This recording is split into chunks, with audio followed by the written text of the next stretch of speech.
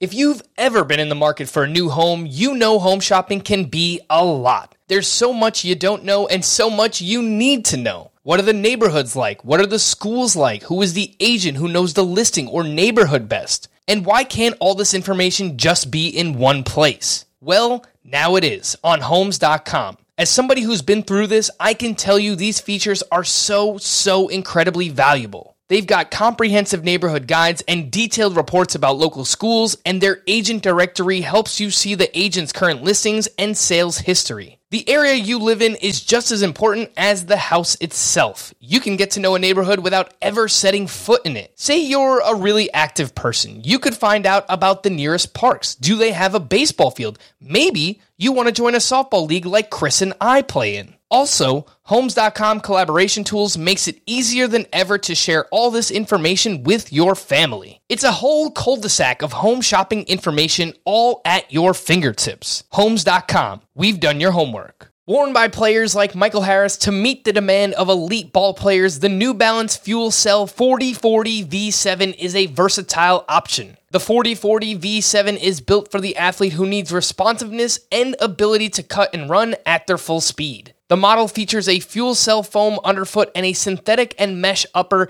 to provide breathability, comfort, and a snug fit as you round the bases. The fuel cell midsole features nitrogen-infused foam specifically designed to propel athletes forward. Learn more about the 4040 at newbalance.com.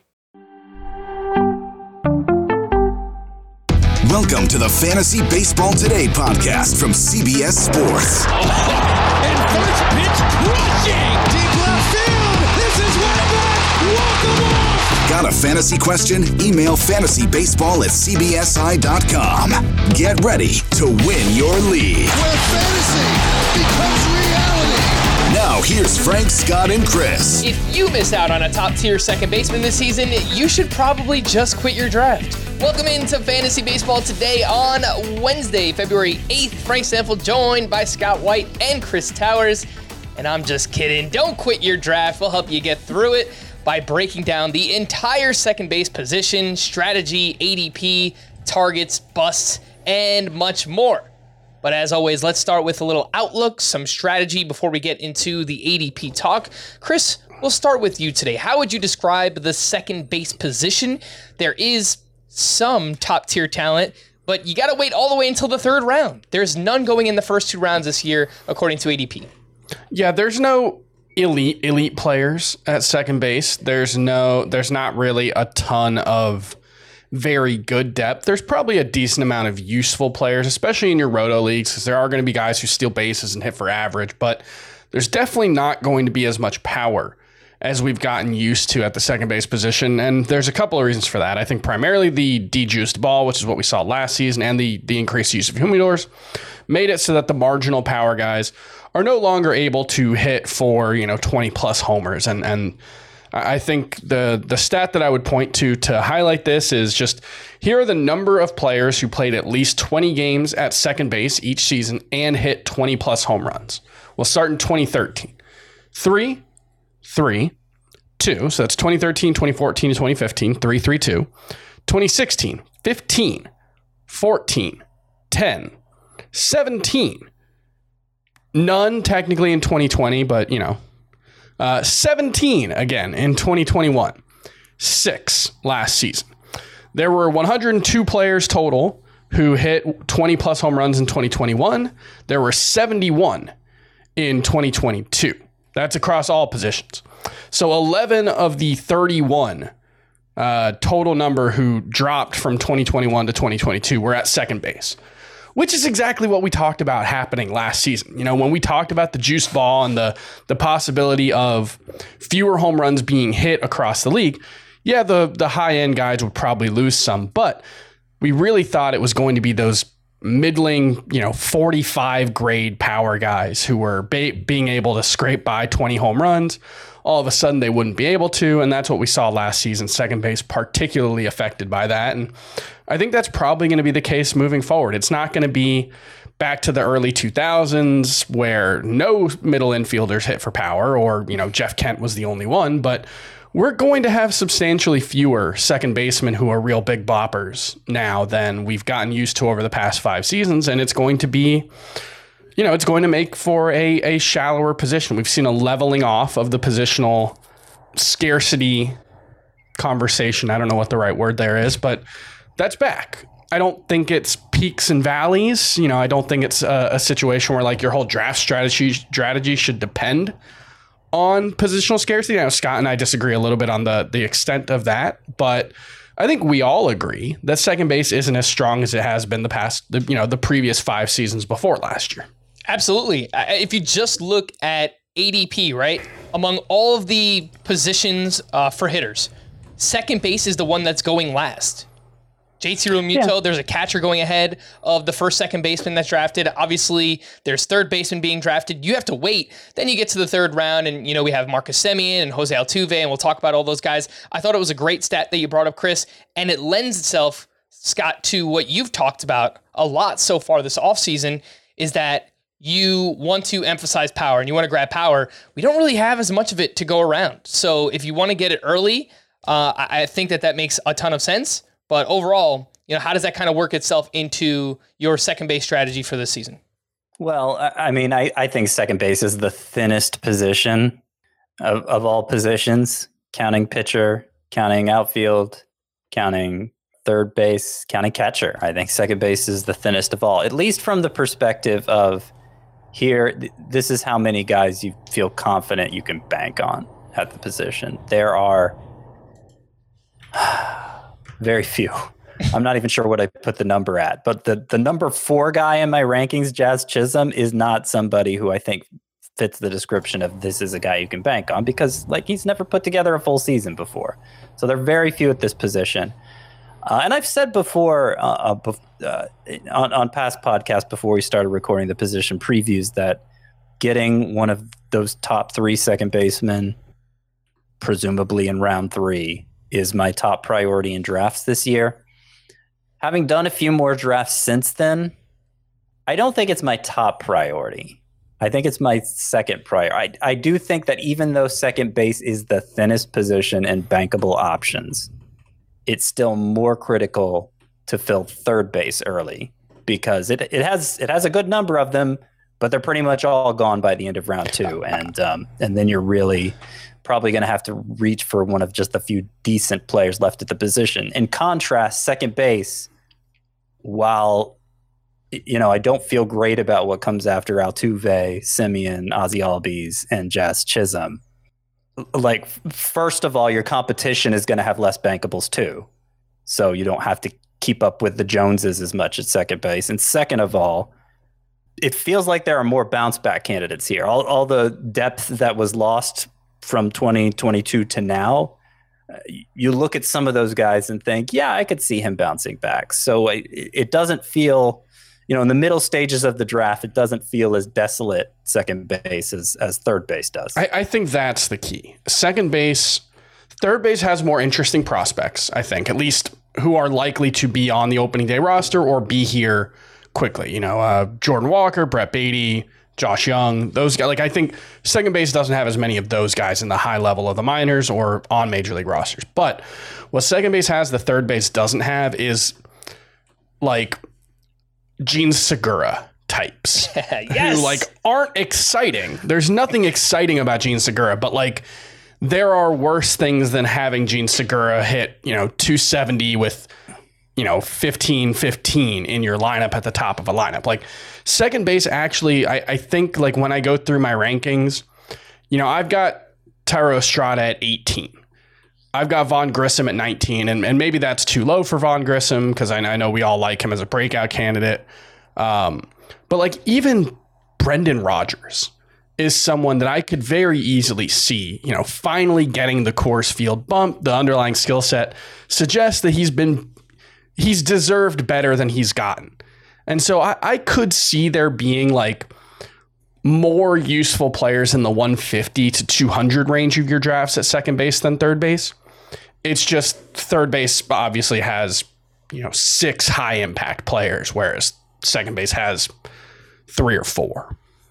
Gene Segura is only 17th in my rankings too. So if that's where you're putting the line, Like, Gene Segura is not getting drafted in every league, which, only furthers your point. But I'm saying there are even better options than that if you don't like the sound of Gene Segura. Right. Josh Rojas, if you're into the potential power speed combo, there are Jorge Polanco, Brandon Lau, and Ketel Marte specifically. I think Gavin Lux is pretty boring, but like I can see a path for him being a pretty useful fantasy option. He was last season if he wasn't great.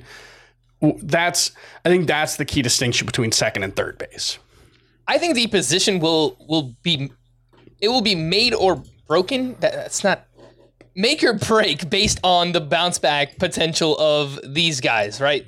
Jonathan India, Ketel Marte, Brandon Lau, and Jorge Polanco. Polanco and Brandon Lau, they were top 40 players in 2021. They were riddled with injury last year.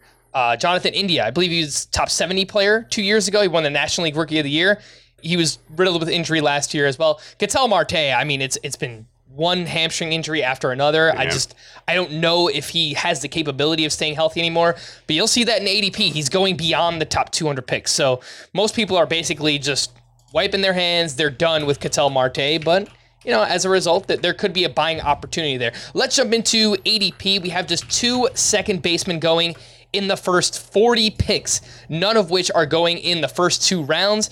And last year, at the least, we had Trey Turner, who was going in the first round, arguably the top overall player. He had second base eligibility heading into last year's drafts, but will not have it heading into this year. We'll start things off with Marcus Semien, who has an ADP of 28.5. If you remember, he got off to a dreadful start his first season in Texas. 199 batting average, 1 homer, a 540 OPS through the first 2 months of the season. Then, from June 1st on, he hit 268, 25 home runs with an 810 OPS. He was one of 4 players to go 25-25 last year. He's got the power. He's got the speed. He actually improved the strikeout rate last year as well. So I don't know that there's another level here, Scott, but I don't think that there needs to be. I think Marcus Semien is pretty safe in terms of the power, speed, and he's probably going to hit you 250 to 260. Yeah, I agree. He's somebody I would be thrilled to get in round 3. He's not my number 1 second baseman. I do strongly prefer Jose Altuve to him. And we'll get into that, I guess, in a minute. But Marcus Semien is going to be, I would say he's the most likely 2020 candidate at the position. And the real concern for him is, will the effects of the humidor in colder weather impact him in those early months again? Yes. As it impacted much of the league, but especially a guy like him who doesn't really make especially hard contact, even though he hits a decent number of home runs. I do think it was unseasonably cold early last season, so hopefully that won't extend as deep into the year as it did last year.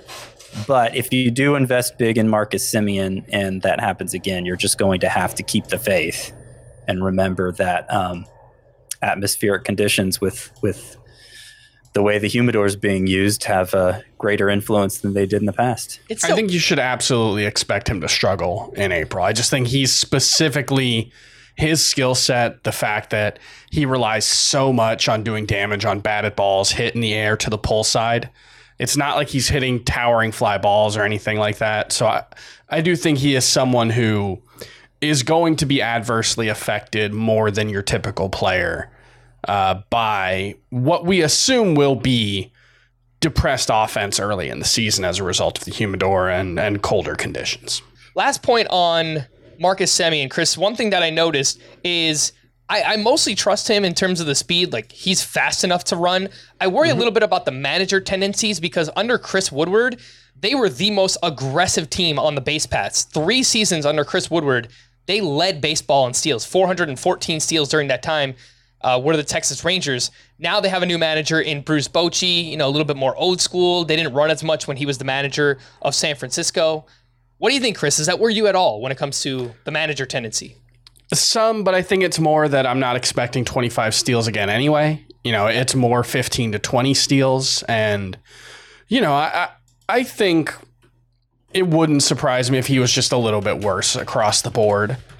this season than last season. I think there's probably going to be a fairly thin margin for error for him moving forward in his career because of the type of hitter he is and how much he relies on, 380-foot home runs hit to the pull side. So like, I think he carries pretty sizable risk across the board for a player being drafted as early as he is. It's not to say I don't think he's worth being drafted that early, because on the whole I do.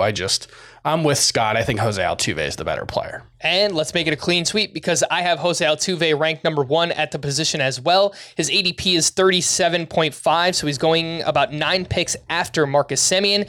He finished 19th overall in Roto last year, still being somewhat disrespected in terms of the ADP. He hit 300, 28 home runs. He got back to running, 18 steals.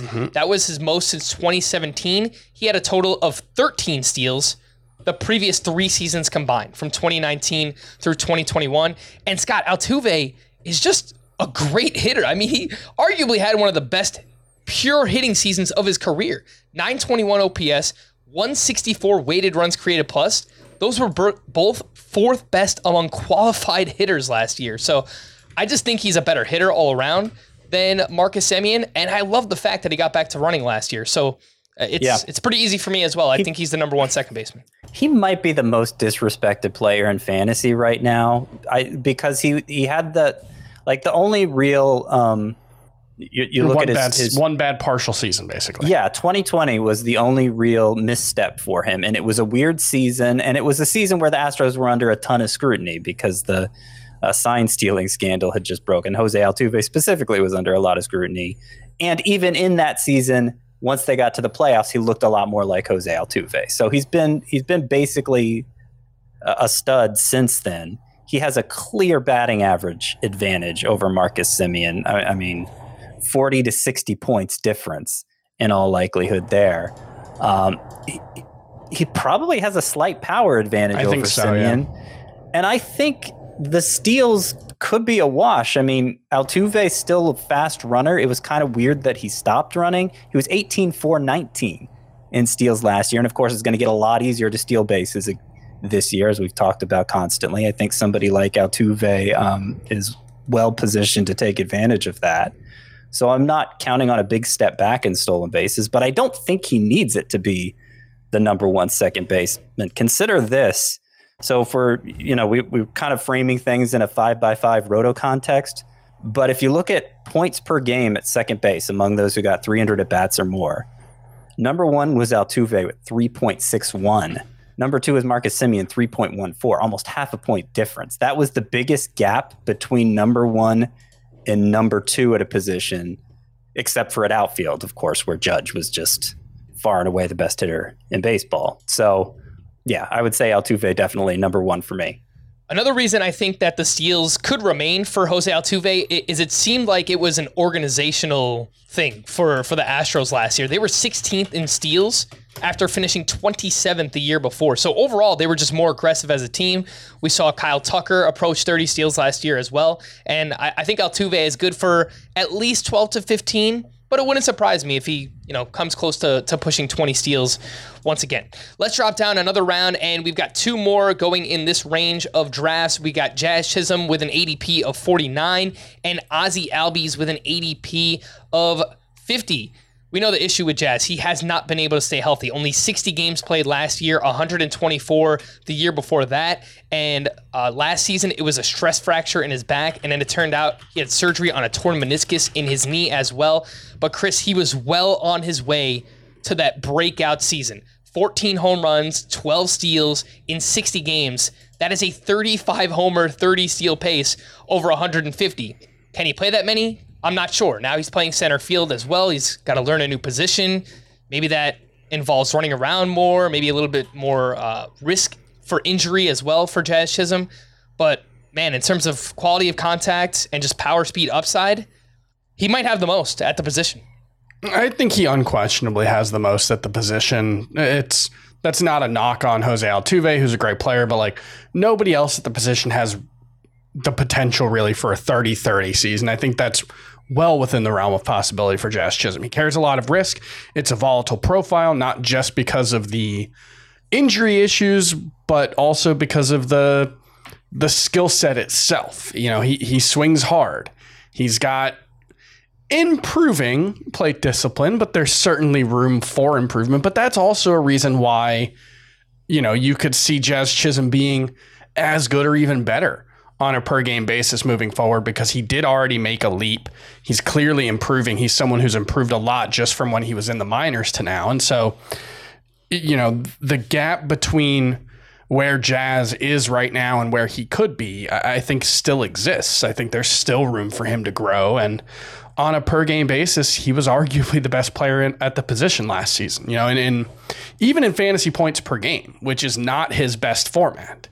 He was right there with Altuve. I think it was 0.1 points per game behind him. So it was 3.61 for Altuve, 3.47 for Chisholm. I did specify when I gave the point per game stat before at least 300 at bats, which Chisholm didn't get to. But he minimum 61 games. You know, he was. Those were the clear 1 and 2 in points per game at the position last year. With Altuve still ahead, but yeah, there's. You know, Chisholm's only 25 years old, so there's room for him to keep improving, as Chris is saying.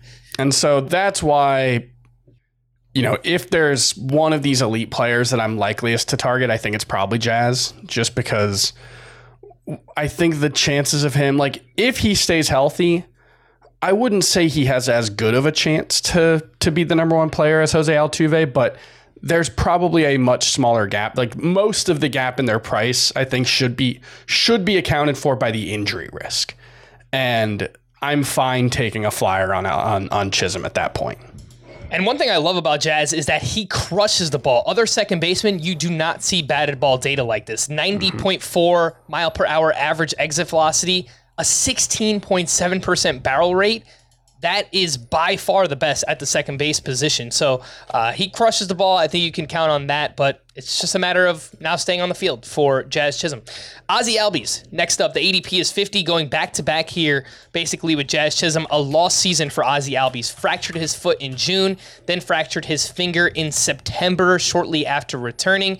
He was disappointing even before that. He hit 247 last year, 8 home runs, 3 steals. He doesn't walk much, we know that. He does make a lot of contact, which obviously helps for him, Scott.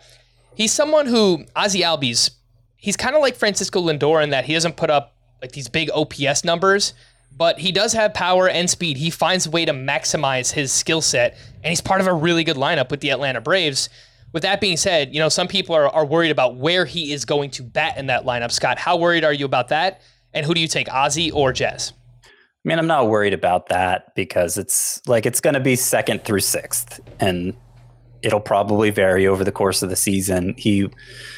I think he's been the number 2 hitter for most of his time being managed by Brian Snitker. It's just that Dansby Swanson kind of claimed that role early last season and never let go of it, but he's gone now. So, yeah, I mean, that just there just seems like much bigger things to worry about than where Ozzie Albies is batting in the lineup. This is one of those situations where I never know. Like, it makes sense to speak to the averages because the averages are the averages because that's the most common scenario.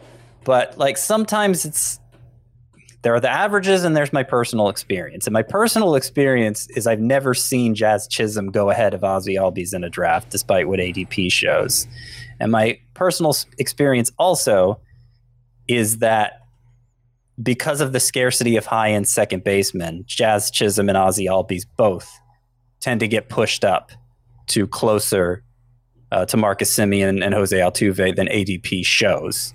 And so maybe that'll happen in your league. Maybe I'm seeing it in drafts because it's the start of the trend. People coming around to the fact that position scarcity matters more this year. I would say personally, if I am willing to contribute to Ozzie Albies being pushed up. I'm willing to take him in round 3 so that I don't miss out at second base. I'm not willing to do that for Chisholm because of like he's been so brittle to begin his career. I assume at some point he'll be able to stay healthy for a full season, but until I see it happen, I'm going to be skeptical of it. Ozzie Albies, on the other hand, like prior to last year, which was he broke a couple of bones and it ended up being a lost season for him. But prior to that, he was considered the most bankable second baseman of all. Even Trey Turner out of it because obviously he was just a one-off at second base. He was considered the most bankable of players at the position, a reliable early round contributor. And so I'm still willing to give him that benefit of the doubt after one lost season. There is one more interesting thing about Albies, though, and that's that the production when he was healthy last year wasn't very good. It wasn't up to Ozzie Albies standards. And because he's one of these players like many middle infielders who doesn't actually impact the ball that hard to deliver the power. Scott, move your mic around because it's kind of wonky right now. Okay, does it sound better now? Yeah, sounds better. Because he's one of these middle infielders who doesn't impact the ball hard enough, especially hard for getting the power that he does. Could he have been a victim of the juice ball going away and we just didn't get a chance to see it play out for a full season? That is in the back of my mind with Ozzie Albies, but the majority of the time he was healthy was basically when it was cold and nobody was hitting that well. And again, it's a 62 game sample, right?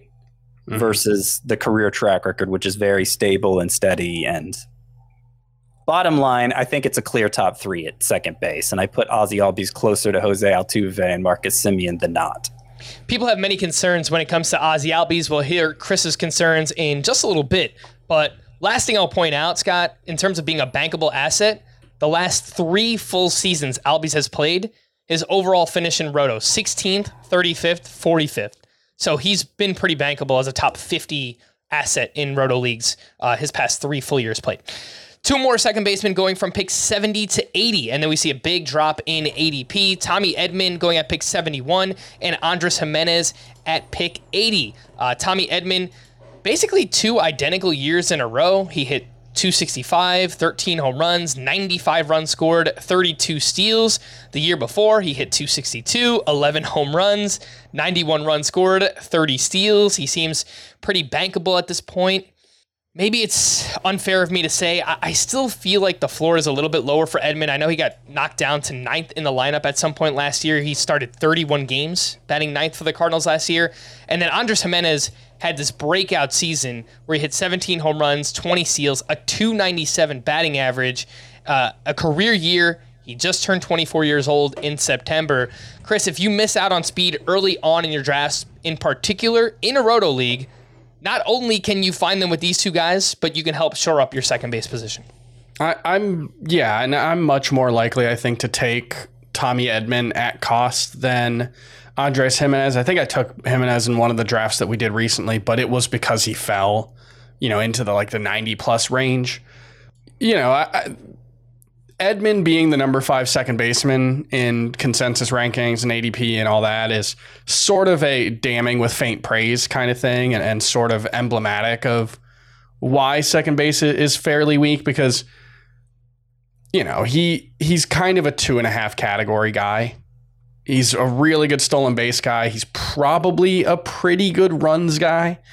And then he's perfectly acceptable in batting average. He's probably not going to help you. He's not going to hurt you. But he's not really going to give you anything else. Maybe 10 home runs, maybe 60, 70 RBI, but he's not going to be a difference maker anywhere really except steals. And so it's kind of just hey, it's the 6th round and I need steals and a second baseman. I'll take Tommy Edman, but I'm usually not going to be particularly excited about him. There was I do remember some maybe we underrated Tommy Edman's upside after he had 3 home runs in the first 4 games last year, and then he ended up with basically identical numbers to the previous season. Scott, let's talk about Andres Jimenez here. Someone I know. Well, could I just say something real quick on what's his name? Andres Jimenez. Ooh, I oversold Tommy Edman's RBI, 57 and 56 the last 2 seasons. So Edman, I think obviously his value's been bolstered in 5x5 leagues in particular because he's a stolen base specialist and those are so scarce. But that is exactly the kind of player that I'm, at least in my head, trying to devalue in drafts because I think that stolen bases are going to be easier enough to find that you shouldn't have to rely on stolen base specialists. I think there's going to be a democratization of steals similar to the democratization of home runs we've talked about during the juice ball era, where it was a lot easier for non-home run hitters to hit 20 home runs. I think I think the effect of the rule changes is going to impact the non-base stealing class more than somebody like Edman, so that like it's less likely he's going to go from 30 steals to 50 steals than somebody totally random at this position is going to become a 20 steal guy. Like if mainly you're just drafting a guy because he's a base stealer, it's probably not a good idea to draft him. That's kind of the way I'm approaching Edman and others like him this year. I do think it's a little bit unfair to call him a specialist, Scott, just because, again, he doesn't help you, but he doesn't hurt you. Like, the batting average is fine, 10 to 12 home runs. Again, it's not like he's John Birdie where he's giving you, like 3-4 home runs, something like that. He still contributes in other categories too. So I want to give Tommy Edman his credit, but I hear what you're saying in terms of maybe not overemphasizing steals in those early rounds. Andres Gimenez, last season, he was very good, as I mentioned. A peek under the hood, though, Scott, I worry if he can maintain the gains in strikeout rate. He went from 26% in 2021 to 20% last year, yet he chases a lot. His chase rate is 40.7% for his career. League average is around 31%, and the expected numbers were much lower. The XBA, the X-Slug, much lower than the actual numbers. How worried are you when it comes to Gimenez? Yeah, I have concerns. I mean, look, the numbers last year were great. If he does that again, he's being underdrafted by quite a bit, especially given how shallow the position is. He was nearly a 30-30 guy. He was nearly a 20-20 guy, came within 3 home runs of it, who also nearly hit 300, 297. So that's like, the runs in RBI were low, but, if he does that again, they'll probably go up and it'll be a value here. So I find, even though I'm not super confident in Gimenez, I find I end up drafting him a lot. If I don't get one of those 3 second basemen in round 3, it's just like, well, you have to fill the position with somebody. And it's easy to see the glass half full at a position where there's so many half empty glasses, But yes, he was one of the biggest overachievers in both XBA and X-Slug last year. You look a little deeper at the batted ball data, and he is especially good at pulling the ball in the air, and that is how players who don't hit the ball very hard can still manage to put up decent home run totals in the post-juice ball era. So Andres Gimenez does get that right. And so maybe he'll just remain this overachiever according to StatCast year after year. But after only 1 year of that, I think skepticism is warranted. I do think he's going to be a base stealer either way. Like, it might end up being a wash who ends up stealing the most bases between Tommy Edman and Andres Gimenez, given how fast Gimenez is, 94th percentile sprint speed. So, even if he declines in home runs and batting average, he still might justify the price tag. I think Gimenez is like the second base version of Nathaniel Lowe, where I think he's like aggressively fine, but I don't know where improvement comes from. And it's easier for me to see a step back than a step forward. Like, if he does what he did last year, he's perfectly fine. Not a difference maker. I think both him and Nate Lowe, not difference making players, but perfectly fine starters. I have a hard time seeing how those guys get better. After Andres Gimenez with an ADP of 80, we have to drop down 40 plus spots. So again, there's a big, drop off in terms of talent. I would say maybe not a big drop off, but there is a drop off after the first 4 second basemen, the group we just talked about. Now after those 2, we drop down from picks 120 to 160. There's 3 names going there. Gleyber Torres with an ADP of 122.5, Max Muncy at 149.5, and Whit Merrifield at 155.5. Chris, big bounce back season for Gleyber Torres last year. He hit 257, 24 home runs, 10 steals. He was the top 80 player in Roto last year. He was much more aggressive. He hit the ball in the air more. He hit the ball harder than ever before. So tangible changes that we can see that Gleyber Torres made last year. Do you find yourself, if you miss out on that early group, do you find yourself targeting a Gleyber, or you just kind of waiting for the next group after that? I find it fascinating that he's, second baseman number 6 in ADP, or 7? This would be number 7. Because he's 9 in our consensus ranks, the 3 of us, and I feel like he goes a lot later than 122.5. 122.5, like, I don't dislike Gleyber Torres, but when I see that price, it's like, oh no, I'm not going to draft him there, and I wouldn't consider it there. Thank God he's second base eligible. Thank God he's no longer a shortstop, because he'd be 22nd at shortstop probably. I think he's fine. I think there's a little bit of inflation in his price just because we can remember 2019 and the 38 homers, and he doesn't get to play at the old Camden Yards again, and the Orioles have a better pitching staff, so he's not going to do that again. I think he's settled in as a perfectly fine starter. The counting stats are always weirdly low, and I don't see any reason for that to change.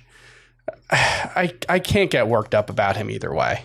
You know what's crazy? It feels like Gleyber Torres has been around forever. He's entering his age 26 season. It's just kind of crazy to think about how long he's been around. Scott, Max Muncy, someone I know that you do have some confidence this upcoming season. The ADP is 149.5, and he had a wonky offseason last year where he was dealing with the torn UCL in his elbow. And it feels like for most of last season, Scott, he was also dealing with that injury. I found a quote here from the Dodgers Nation podcast just talking about this offseason. And he said, it's been great. It's nice to be healthy going into the offseason again, been able to actually work out really hard, which has been nice. Last year with the elbow injury, I wasn't able to do anything at all. And obviously, I feel like that hurt me a lot. I'm a guy who likes to get after it in the offseason, so it's nice to be able to get back into that. And on top of that, Scott, we have the final 2 months last year for Max Muncy, where he hit 247, 12 homers, 92.3 mile per hour average exit velocity. He kind of looked like he was Max Muncy again, finally. Yep. The switch flipped there over the final 2 months, and he looked like Max Muncy again, as you said. And it wasn't just in terms of the numbers, since there was that issue with the weather, and it was cold this time of year, and it warmed up, and everybody got better. It wasn't just that. You point out the exit velocity, 92.3 miles per hour during those final 2 months. It was 88.9 before that. So he just got better. And I think it's pretty easy to see what happened there. Like he had this kind of grisly elbow injury that he didn't have any kind of surgery for. Just trusted it to get better, and it took a lot longer than I think he or the Dodgers thought or hoped it would. So you were saying there's a drop off from Tommy Edman and Andres Gimenez to this group. I actually think Max Muncy deserves to be on the other side of the drop off. I put him with Edman and Gimenez. It's a little harder to say in roto leagues because he's probably a 240, 250 hitter, a liability in that category, and you don't get the advantage of all his walks like you do in a points league. So he's better in points leagues for sure. But even in roto leagues, the fact is he the most likely second baseman to hit 30 home runs? It's a very small group if he isn't. So I have another guy who I would group with Gimenez, not Edman. I do have Edman clear of those two guys, but I have another second baseman, Brandon Lau, who I would group ahead. I have him ahead of Gleyber and Muncy. And I think he is as likely as Muncy to hit 30 home runs. Yeah, and I have a stat that I think supports that as well. We'll get to Brandon Lau in just a little bit. One thing I do want to say about Muncy, if I can. Yep. When we say like he looked like himself the last 2 months, he basically hit like a typical Max Muncy season from August 1st on or whatever it was. The only thing I would say is like the real Max Muncy, the Max Muncy we get excited for or got excited for, his hot streaks were a lot more impressive than that. And so that's the thing that I wonder is like, did he look like himself? Was this a hot streak and it was just the hot streak version of the hot streak from the new version of Max Muncy looks like the standard baseline of the old Max Muncy? Because remember, this was a guy who had like 1,000 OPS prior to the All-Star game in 2021. I think it was 972 heading into the All-Star game. He made the All-Star game. He was amazing. And so that's the only thing when it's like, Max Muncy's back to being himself. And we're not drafting him like he's being back to being himself, so that doesn't matter. But the hot streak that we did see wasn't as impressive as the hot streaks we used to see for Max Muncy. So that's where I still have my questions about the performance for him. Yeah, he's been a very streaky player, Chris. I totally get what you're saying. I just looked at his entire Dodgers career, right? There's been peaks, there's been valleys for Max Muncy. Since he joined the Dodgers in 2018, his OPS is 850. his OPS over the final 2 months last season? 858. 858, yeah. So it's not really far off when you consider all things, but I hear what you're saying. It wasn't this incredibly hot stretch that we know Max Muncy to go on in years past. I don't know that he's completely over the elbow injury either. I feel like it's something that could still flare up. So we're not like in the clear, but there are good signs for Max Muncy moving forward. Someone I really don't know what to do about this season is Whit Merrifield. His ADP is 155.5. Last year, he was being drafted as a top 40 player and basically just put up career lows across the board. 250 batting average, 673 OPS, a 276 BABIP, which was supported by a career low 19.7% line drive rate. Whit Merrifield routinely over 24%. I know line drive rate isn't really sticky, but for someone like Whit Merrifield, I kind of think it is because it was high every single season except for last year. And then when he got traded to the Blue Jays, he wasn't playing every day. It was almost like the Blue Jays had buyer's remorse. Kind of caught fire towards the end of the season. But Scott, I've got to say, I really do not know what to do when it comes to Whit Merrifield. Yeah, I think I'm out. You got a guy in his mid-30s who doesn't have much natural power at all at a time when those guys in particular are suffering. And what makes it even easier is he got traded to the Blue Jays and they didn't treat him like an everyday player. They played him, pretty good amount, but his appeal with the Royals was that he played literally every single day. They have Santiago Espinal, who was an all-star at second baseman last year. I think he's worse than Merrifield, even though he happened to make an all-star game, but they're probably going to play him a fair amount too. Merrifield can play some outfield, but I don't think it's going to be an everyday situation. And I don't think you can trust him to be a prolific base stealer anymore, even when he does play. I will say, if you are someone that has confidence in Merrifield, the skill set for where he's going in roto drafts, if you think he can get back to being a 270, 20-plus steal kind of guy, that is a valuable skill set. And he has second base and outfield eligibility. It's just I don't think that I have that confidence that he will bounce back to that player once again. Let's take a break. Before we do that, reminder to sign up for our Fantasy Baseball Today newsletter. If you haven't already, cbssports.com/newsletters. You click on the FBT logo, you punch in your email. It's easy as that. It's free. It gets delivered right to your email inbox. It's written up by our buddy Dan Schneider. He does a great job. Takes some things from the podcast, takes some things from articles, and sends it directly to you. And again, it's free, so why not? And if you want to support Chris, you can sign up for the Fantasy Football Today newsletter as well. Let's take a break, and we'll be back right after this.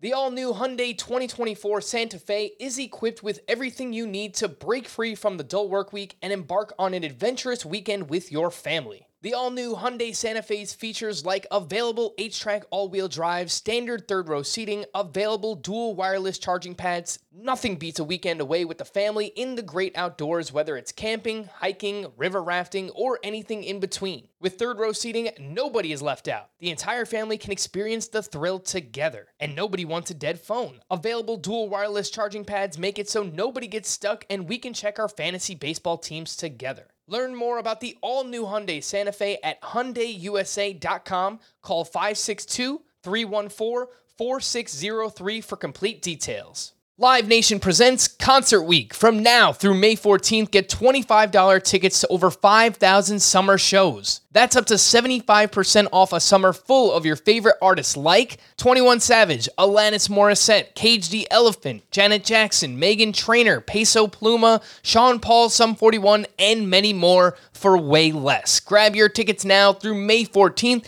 to see all of the artists you love all summer long for just $25 each. Visit livenation.com/Concert Week to buy now. That's livenation.com/Concert Week to buy now. All right, let's do some second base sleepers, breakouts, and busts. And gentlemen, let's keep it tight. We've got a lot of more interesting names to talk about here. And let's start with Chris. Give us a sleeper at second base. Yeah, it's someone we talked about at third base, DJ LeMahieu. I think the chances of a bounce back are pretty solid. I know there are some concerns about him playing every day, but I think that's one of those concerns that goes away if he's a low 800s OPS bat, and that's basically what he was before that toe injury last season. I think it was through the end of July he was, hitting close to 300, was driving runs in. So I think DJ LeMahieu can still be a very solid fallback option at either second or third base. And I know that there was an article that came out on The Athletic here on Tuesday, February 7th. It was written by Brendan Kuty, Kuty. Apologies if I'm not saying it correctly. But basically talked about how DJ LeMahieu is feeling better and he's hitting and he's part of their offseason workout program. And I think it just comes down to health. If he's healthy and he's hitting, he's going to play. I think that is fair to say for DJ LeMahieu. Scott, a sleeper for you at second base. My sleeper is Jorge Polanco, among those bounce back candidates that you listed off at the start, which included Brandon Lau, Ketel Marte, Jonathan India. Polanco's my favorite of that group. And I think it's because I see the potential for him to regain in several areas. First of all, the fact he hit 16 home runs, that's obviously a step down from the 33 or whatever he hit 2 years ago. But it was 16 and only 375 at bats because of time he missed with injury. So it was actually a pretty good pace. It was like a 20. He didn't really decline by as much as you might think in that area. He's always done well pulling the ball in the air, which, as I said, plays well in this environment. So I think power, he's fine. He was one of the biggest underachievers, according to StatCast, in both batting average and expected batting average x slug. His expected batting average was 13 points higher than his actual one. His expected slug was 46 points higher than his actual one. So StatCast itself sees room for improvement there. I think he could get back to being a decent source of batting average. We saw him hit 295 in 2019. He hit 288 the year before that. He's always had a high line drive rate. Really, he's been good at avoiding ground balls. High line drive rate, high fly ball rate, which is usually a good combination for a hitter. And so there's potential for him to improve there based on that.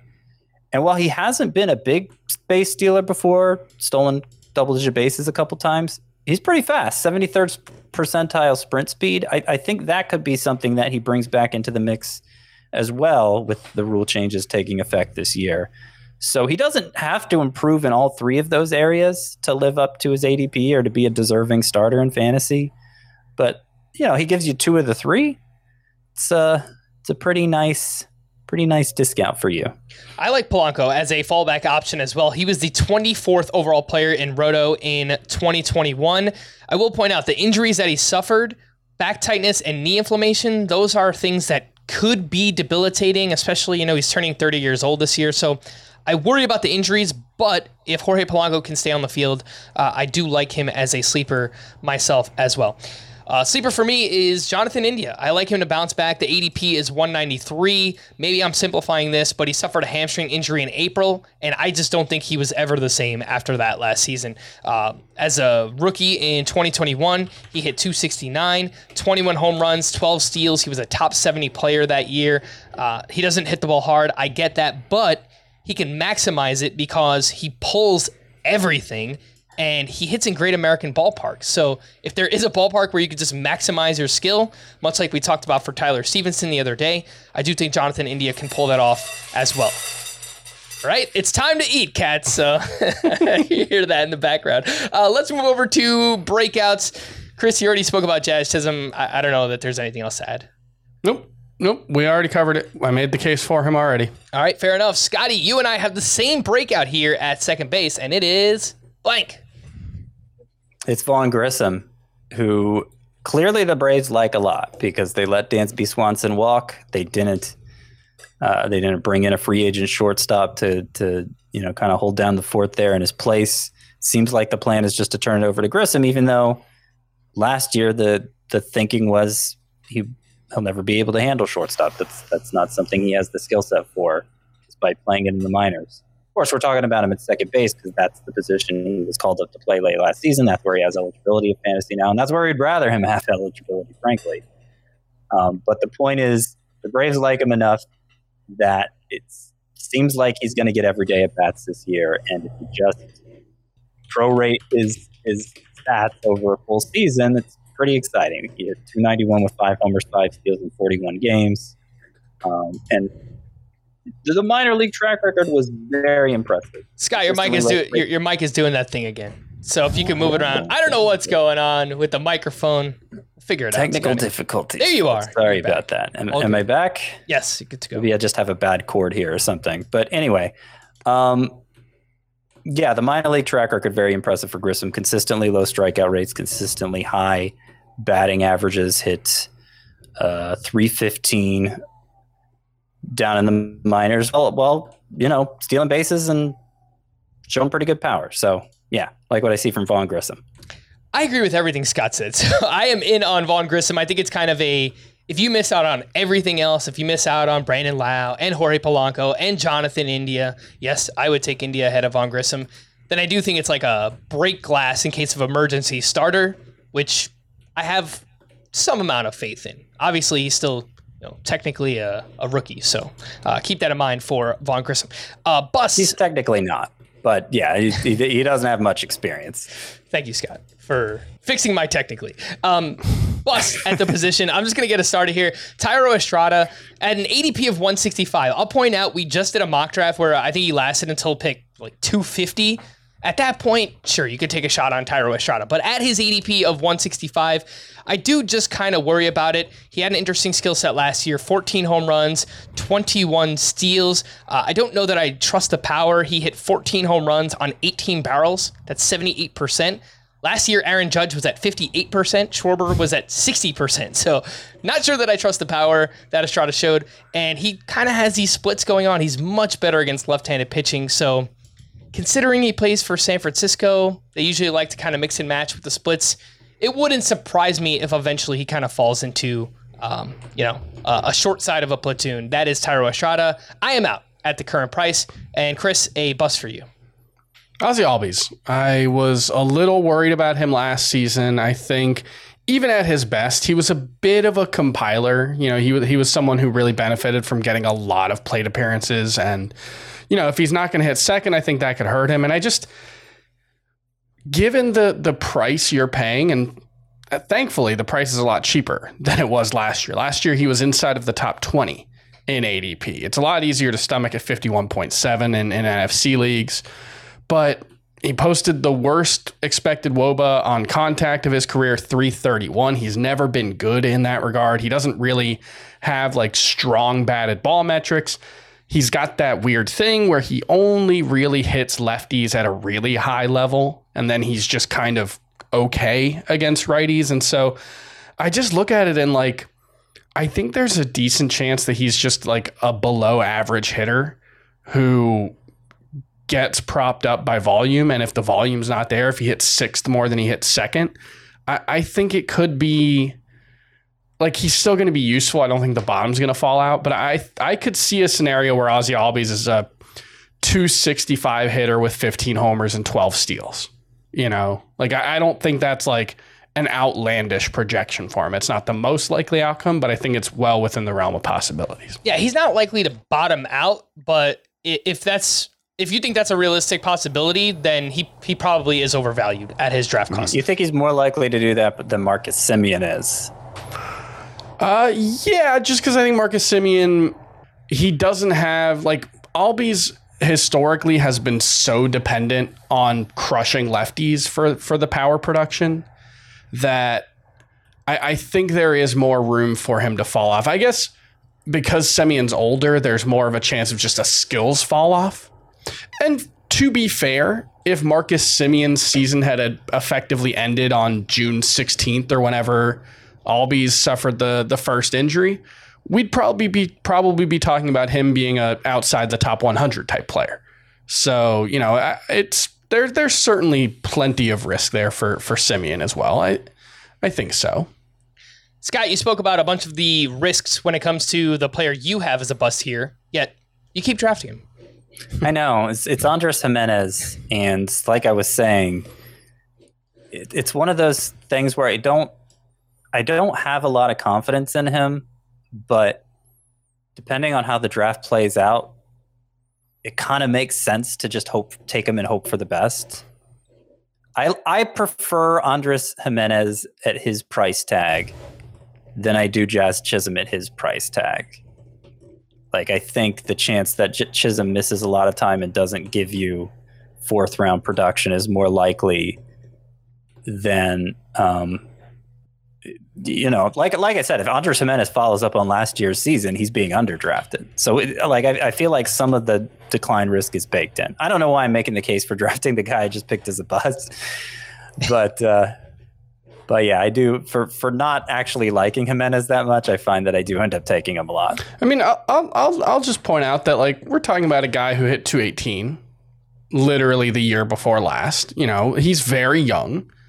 Or he was very young at that point. He's 22, it wasn't his major league debut. I guess he played in 2020 and was also not particularly good. I think he's one of those guys who's like, I think there's a thin margin for error for Andres Gimenez's production. I think he probably overperformed last season. And I don't think he has much room for the skill set to decline, is the way I would put it. If the skill set stays steady or improves, he'll be fine. He'll probably replicate last season. If the skill set declines, if the strikeout rate goes up because he's chasing too much or just the quality of contact goes down, if pitchers find holes in his very, very aggressive swing, I can definitely envision a world where Andres Gimenez is like, yeah, we're done with this guy. He's outside of the top 200 player next year. All things considered, the second baseman that you will target most, Scott, just give me an A. I'm going to say Jose Altuve, but maybe it'll end up being Ozzy Albies. Depends on whether I pick early in round 3 or late. All right, Chris? Brandon Lau. And I agree, Scott. I really want Jose Altuve or Jazz Chisholm, but man, if the draft doesn't work out that way, I'm probably just waiting for like a Jorge Polanco type. This is like I'm on FFT tomorrow, and I got asked like, who are my early favorite players for 2023? And I was like, well, Christian McCaffrey and Justin Jefferson. Like, come on, guys. Who's your favorite second base? My point is, this is the position I want to make a point to target early. I'm just ribbing you. Okay. But I do. I agree with Scott. So I really do want to get one of those top names if I possibly could. Second base prospects to know. Scott, I have a few names here to quickly touch on. Michael Busch with the Dodgers. Big pop, 32 home runs last year in the minors, 111 games at AAA. So seems like he's kind of knocking on the door here. Edward Julian with the Minnesota Twins. He hit 300 with a 441 OBP. He's got some power. He's got some speed. He lit it up in the Arizona Fall League as well. Connor Norby with the Baltimore Orioles, 29 homers, 16 steals last year. He's got some power. He's got some speed.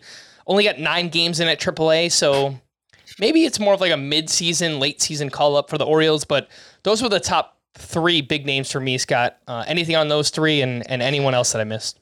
No, this is, as bad as second base is at the major league level, there's not a lot of help on the way. It's probably the least interesting position for prospects. I like Busch a lot, but I don't know how far down the pecking order the Dodgers will have to go to get to him. It does look like a very Max Muncy-like skill set. Maybe it's just easy to say that because he's also the Dodgers, but a ton of walks, ton of power, some versatility around the infield. And Julian, you mentioned that 441 OBP. I like to call him the French emperor of walks, kind of like Kevin Youkilis was the Greek god of walks, because like that's something Julian is just amazing at. And the fact that the Twins traded Luis Arraez away makes it more likely Julian contributes this year, but I don't think it's a slam dunk. When I was out in Arizona watching the AFL Home Run Derby in this past November, some of the prospect people I were with were wondering how many pitches he was going to take during the Home Run Derby. Edward Julian, just to put that in perspective, he is incredibly patient, probably borderline passive. So keep that in mind for him in OBP and head-to-head points leagues. Let's get back into the rest of ADP. 3 interesting names from picks 160 to 180. We spoke about some of these already.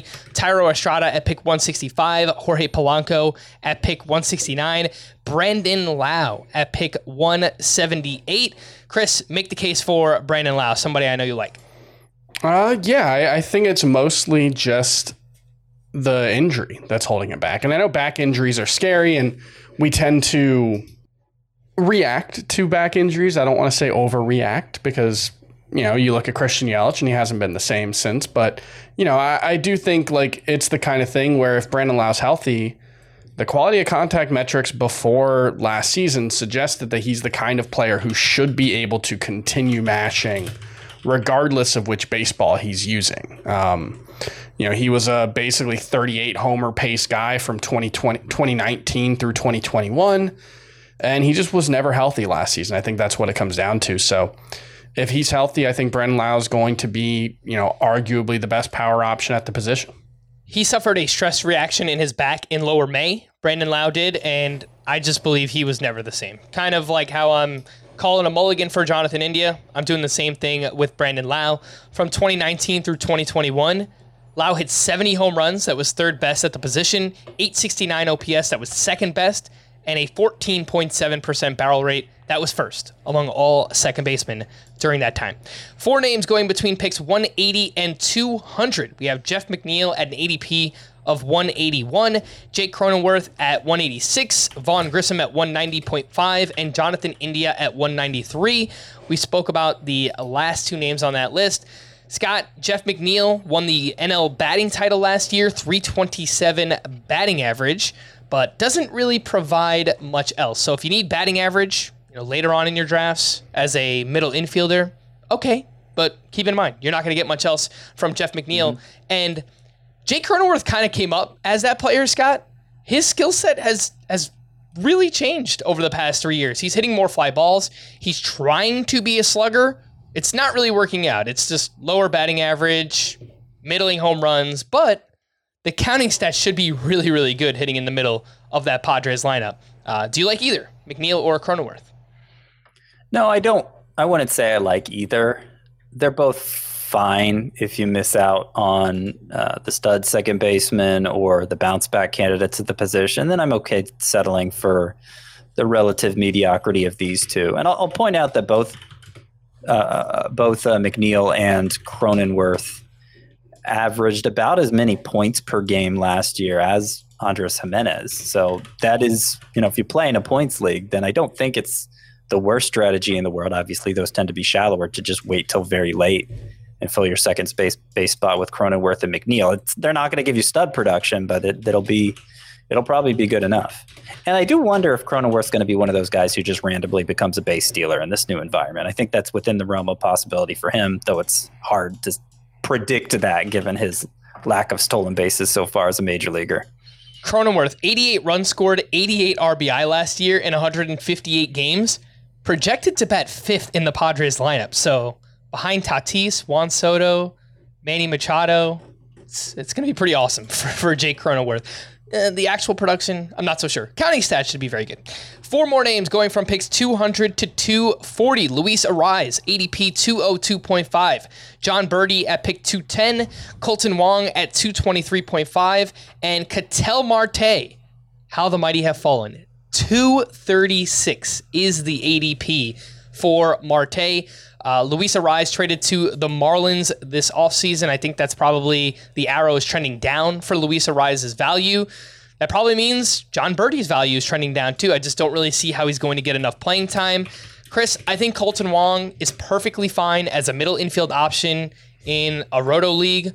15 home runs, 17 steals last year. However, he was traded to the Mariners this offseason. That's a pretty big park shift downgrade going from Milwaukee to Seattle. And then there's good old Ketel Marte. Do you find yourself going back to the well?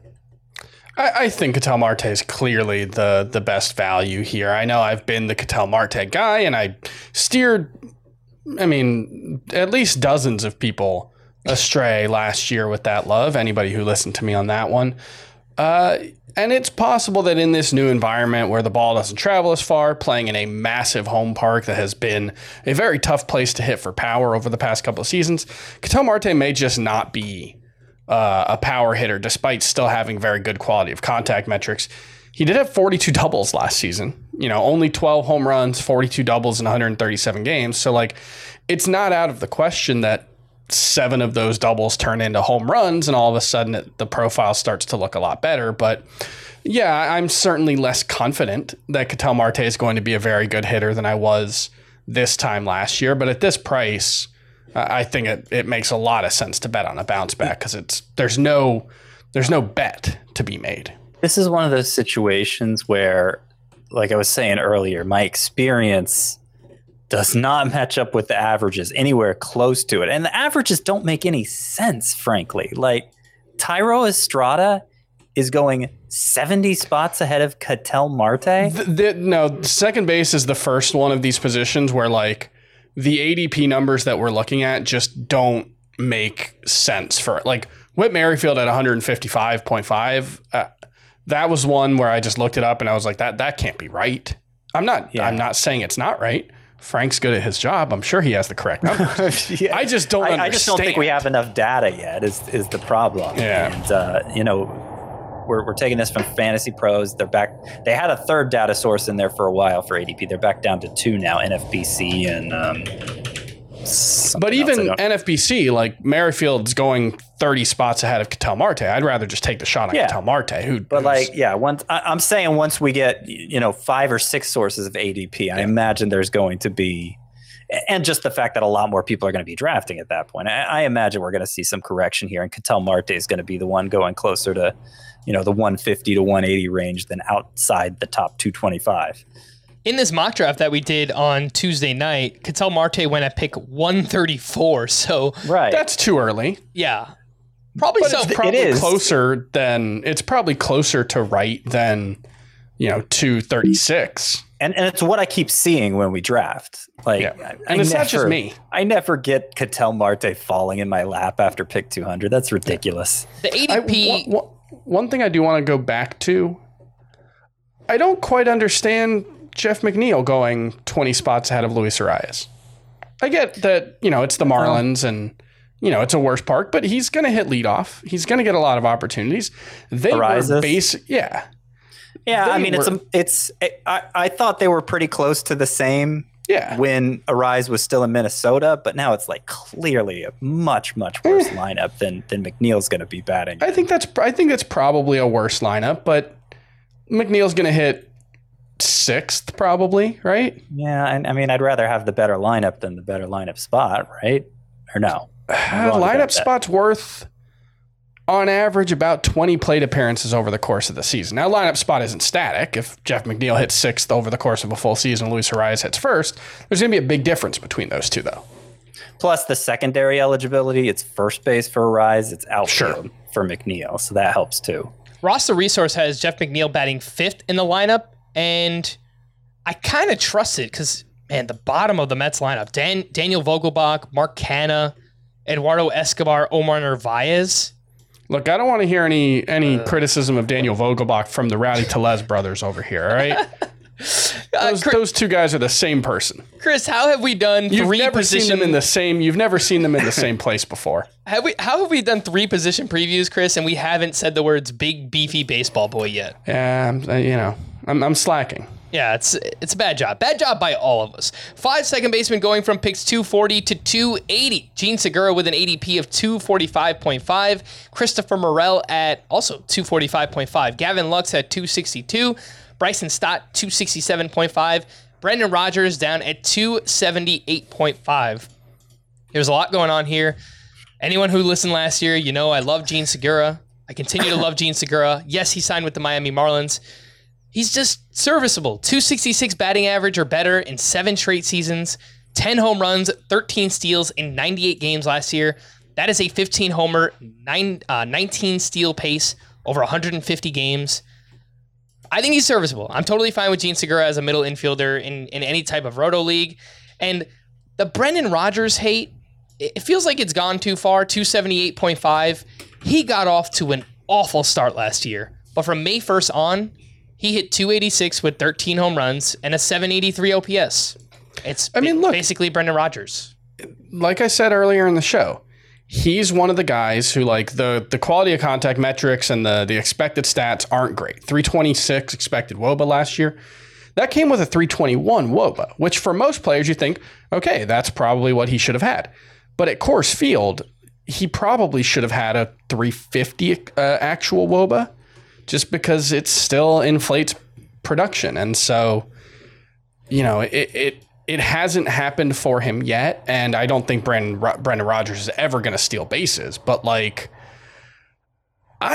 you can squint and see, like, a Xander Bogaerts-esque profile here where he, like, hits 285 with 25 homers. Counting stats will be what they are, although they'll be better than they should be because Coors Field is the Rockies' home park still. So I definitely think Brendan Rodgers still definitely has breakout potential. I don't think that he can even get to 20 home runs, Chris, unless he makes a launch angle change because he hits the ball hard, but a 52% ground ball rate for his career, it's just way too many ground balls for Brendan Rodgers. Scott, we haven't said anything about Christopher Morel, Gavin Lux, Bryson Stott. They're all young and I mean, I guess Christopher Morel is at least interesting. I don't really know what else to say. Look, Christopher Morel, they are all young. His max EV is 88th percentile. His sprint speed is 88th percentile. He just strikes out a lot. I think he's kind of an interesting player. And he struck out a lot in the minors too. And I don't even know that they have like the Cubs. I don't even know that they have a spot for him. I know Roster Resource pencils him in at third base, but that puts Patrick Wisdom on the bench. I think Wisdom's better, to be honest. So I don't really see much reason to, Morel can steal some bases, and so everybody likes that, but I don't think he's going to be a major contributor in fantasy this season. I like Bryson Stott a little more, frankly, just because the playing time's more assured, and at least he makes good contact, regular contact, I should say. Gavin Lux seems to be getting some buzz in fantasy. I think that's just carryover effect from his time as a top prospect. Like the batting average should be pretty decent, but we're talking about 10-10 upside, maybe 10 homer, 10 steal, maybe a dozen in a best case scenario, I think. And considering he bats left-handed in the Dodgers, I don't know that it's going to be quite every day at bats for Gavin Lux anyway. So this looks like a group of like deep fallback options to me that probably aren't going to come into play except in, like a 15-team roto league. On a different team, Gavin Lux could probably steal 20 bases. He's certainly got the speed for it, but it's not going to happen on the Dodgers. And I don't know what it is because he's like big and like I feel like there was a picture of his like biceps that got people excited recently and like, but he's just like a slap hitter. I don't know why he's a slap hitter. He shouldn't be, but he just like something, whatever his swing is, it's like he slaps at the ball instead of trying to drive it. And it's just, there's not much to be optimistic about in his profile. And he's another one, Gavin Lux, where he just hits too many ground balls too. And I know I say this like it's so easy and I'm someone who's talking behind a mic about fantasy baseball, right? Like it's not real. And I'm just saying, hey, raise your launch angle. It's that easy. I know it's not easy. So someone like Brendan Rodgers or Gavin Lux, this is how they swing, and it's probably not going to change. So I realize but I think there is value in the later rounds in targeting those kinds of players who when we talked about third base, I said the same thing about Brian Hayes and Alec Boehm, where it's the likeliest outcome is these guys are going to keep being who they've been. But there is always that room for a big step forward, even if it's not sustainable. We saw it with Eric Hosmer in the shortened season, but like those kinds of guys, I'm always going to have interest in targeting launch them late. Guys. Yeah, low launch angle guys because Gavin Lux less so because his quality of contact metrics are really poor, even without the launch angle issues. I think it's more true of Brendan Rodgers or Alec Boehm or Brian Hayes, but it's very much they just need to tweak one thing, and it's a really big tweak, and it's a really difficult thing to do. But if they do manage it, it's a lot easier to see a step forward for a guy like that than Bryson Stott, in my opinion, anyway. I kind of like Bryson Stott. He's young. I think he is young. That is a fact. He's entering his age 25 season. He's not that young. 91st percentile sprint speed, and he had 9 steals in the second half. So I'm just going to at least throw it out there. There's a chance Bryson Stott steals 20-plus bases this year. There is. Sure, yeah. 380p or later. I mean, we're talking the deepest of leagues. Just some names, some interesting things here. Nick Gordon, the power metrics, 86th percentile in expected slug. I don't know he's going to have enough playing time with Minnesota, but again, it's at least interesting. Luis Rengifo, nice little flash in the pan last year. I don't know how much faith the Angels have in him because they brought in a bunch of names this offseason, but he had 17 home runs and 6 steals in 125 games. Brendan Donovan with the Cardinals. He's kind of this Jeff McNeil, Luis Arraez light. If you can imagine someone being lighter than those two, that's exactly what Brendan Donovan is. Chris Taylor, he's 1 year removed from 20 homers and 13 steals, but The strikeout rate was exorbitant last year. And Nolan Gorman, he was a fun prospect that we talked about last offseason. He's still young. He's got power, but Scott, big strikeouts and big struggles against left-handed pitching on a stacked team. Yeah, and the Cardinals just don't seem that motivated to play him either. It's weird given the caliber of prospect he was going back to age 18. That you don't often see a prospect of that caliber come up and just kind of become a forgotten man. But I feel like that's both in fantasy and in real life. That's what's happened to Nolan Gorman. Big power upside, I think, still, but will he get the chance? I don't know. He was really bad defensively last season, which hurts. Doesn't help. I mean, he's playing out of position at second base because he's naturally a third baseman, but obviously Nolan Arenado has that position locked down. I do want to bring up one name who isn't on here, Frank, who I like more than a lot of these guys you've rattled off. Can I guess it? Go ahead. Michael Massey. It's Michael Massey of the Royals. Yes, I think he's the one who took over after they traded Whit Merrifield in the second half last year. Really impressive minor league track record, average, power, speed, and I think he ended up with only 4 home runs. But like if you look at expected home runs across all of Major League Baseball, it would have been a lot more home runs than 4 if he had played virtually everywhere else, like twice as many home runs. It would have been like 15 if he played in Cincinnati. Of course, he is playing in Kansas City still, but take advantage of those road games, Michael Massey, and use those other tools that you have. And I think you could end up being a worthwhile fantasy contributor. So he's somebody I'll be targeting late in 15-team leagues a lot. Chris, anything real quick on these super late round names? I don't find any of them particularly interesting. I think Massey's probably the most interesting of them. And then Gorman, it's like, if there's a path to playing time, he's definitely someone that, like, if there's an injury, God forbid, to like Nolan Arenado at some point in the season, that might be one, although Jordan Walker might be ahead of him in that instance anyway. But, if does look like there's a chance for him to play, he'll definitely be someone we write about on the waiver wire column. All right. Well, Chris, watch what you say about those Cardinals, or you'll have at least, 5 of them yelling at you on Twitter. I think I blocked all those guys. All right, we're going to wrap there for Scott and Chris. I am Frank. Thank you all for listening and watching Fantasy Baseball today. We'll be back again tomorrow. Bye-bye.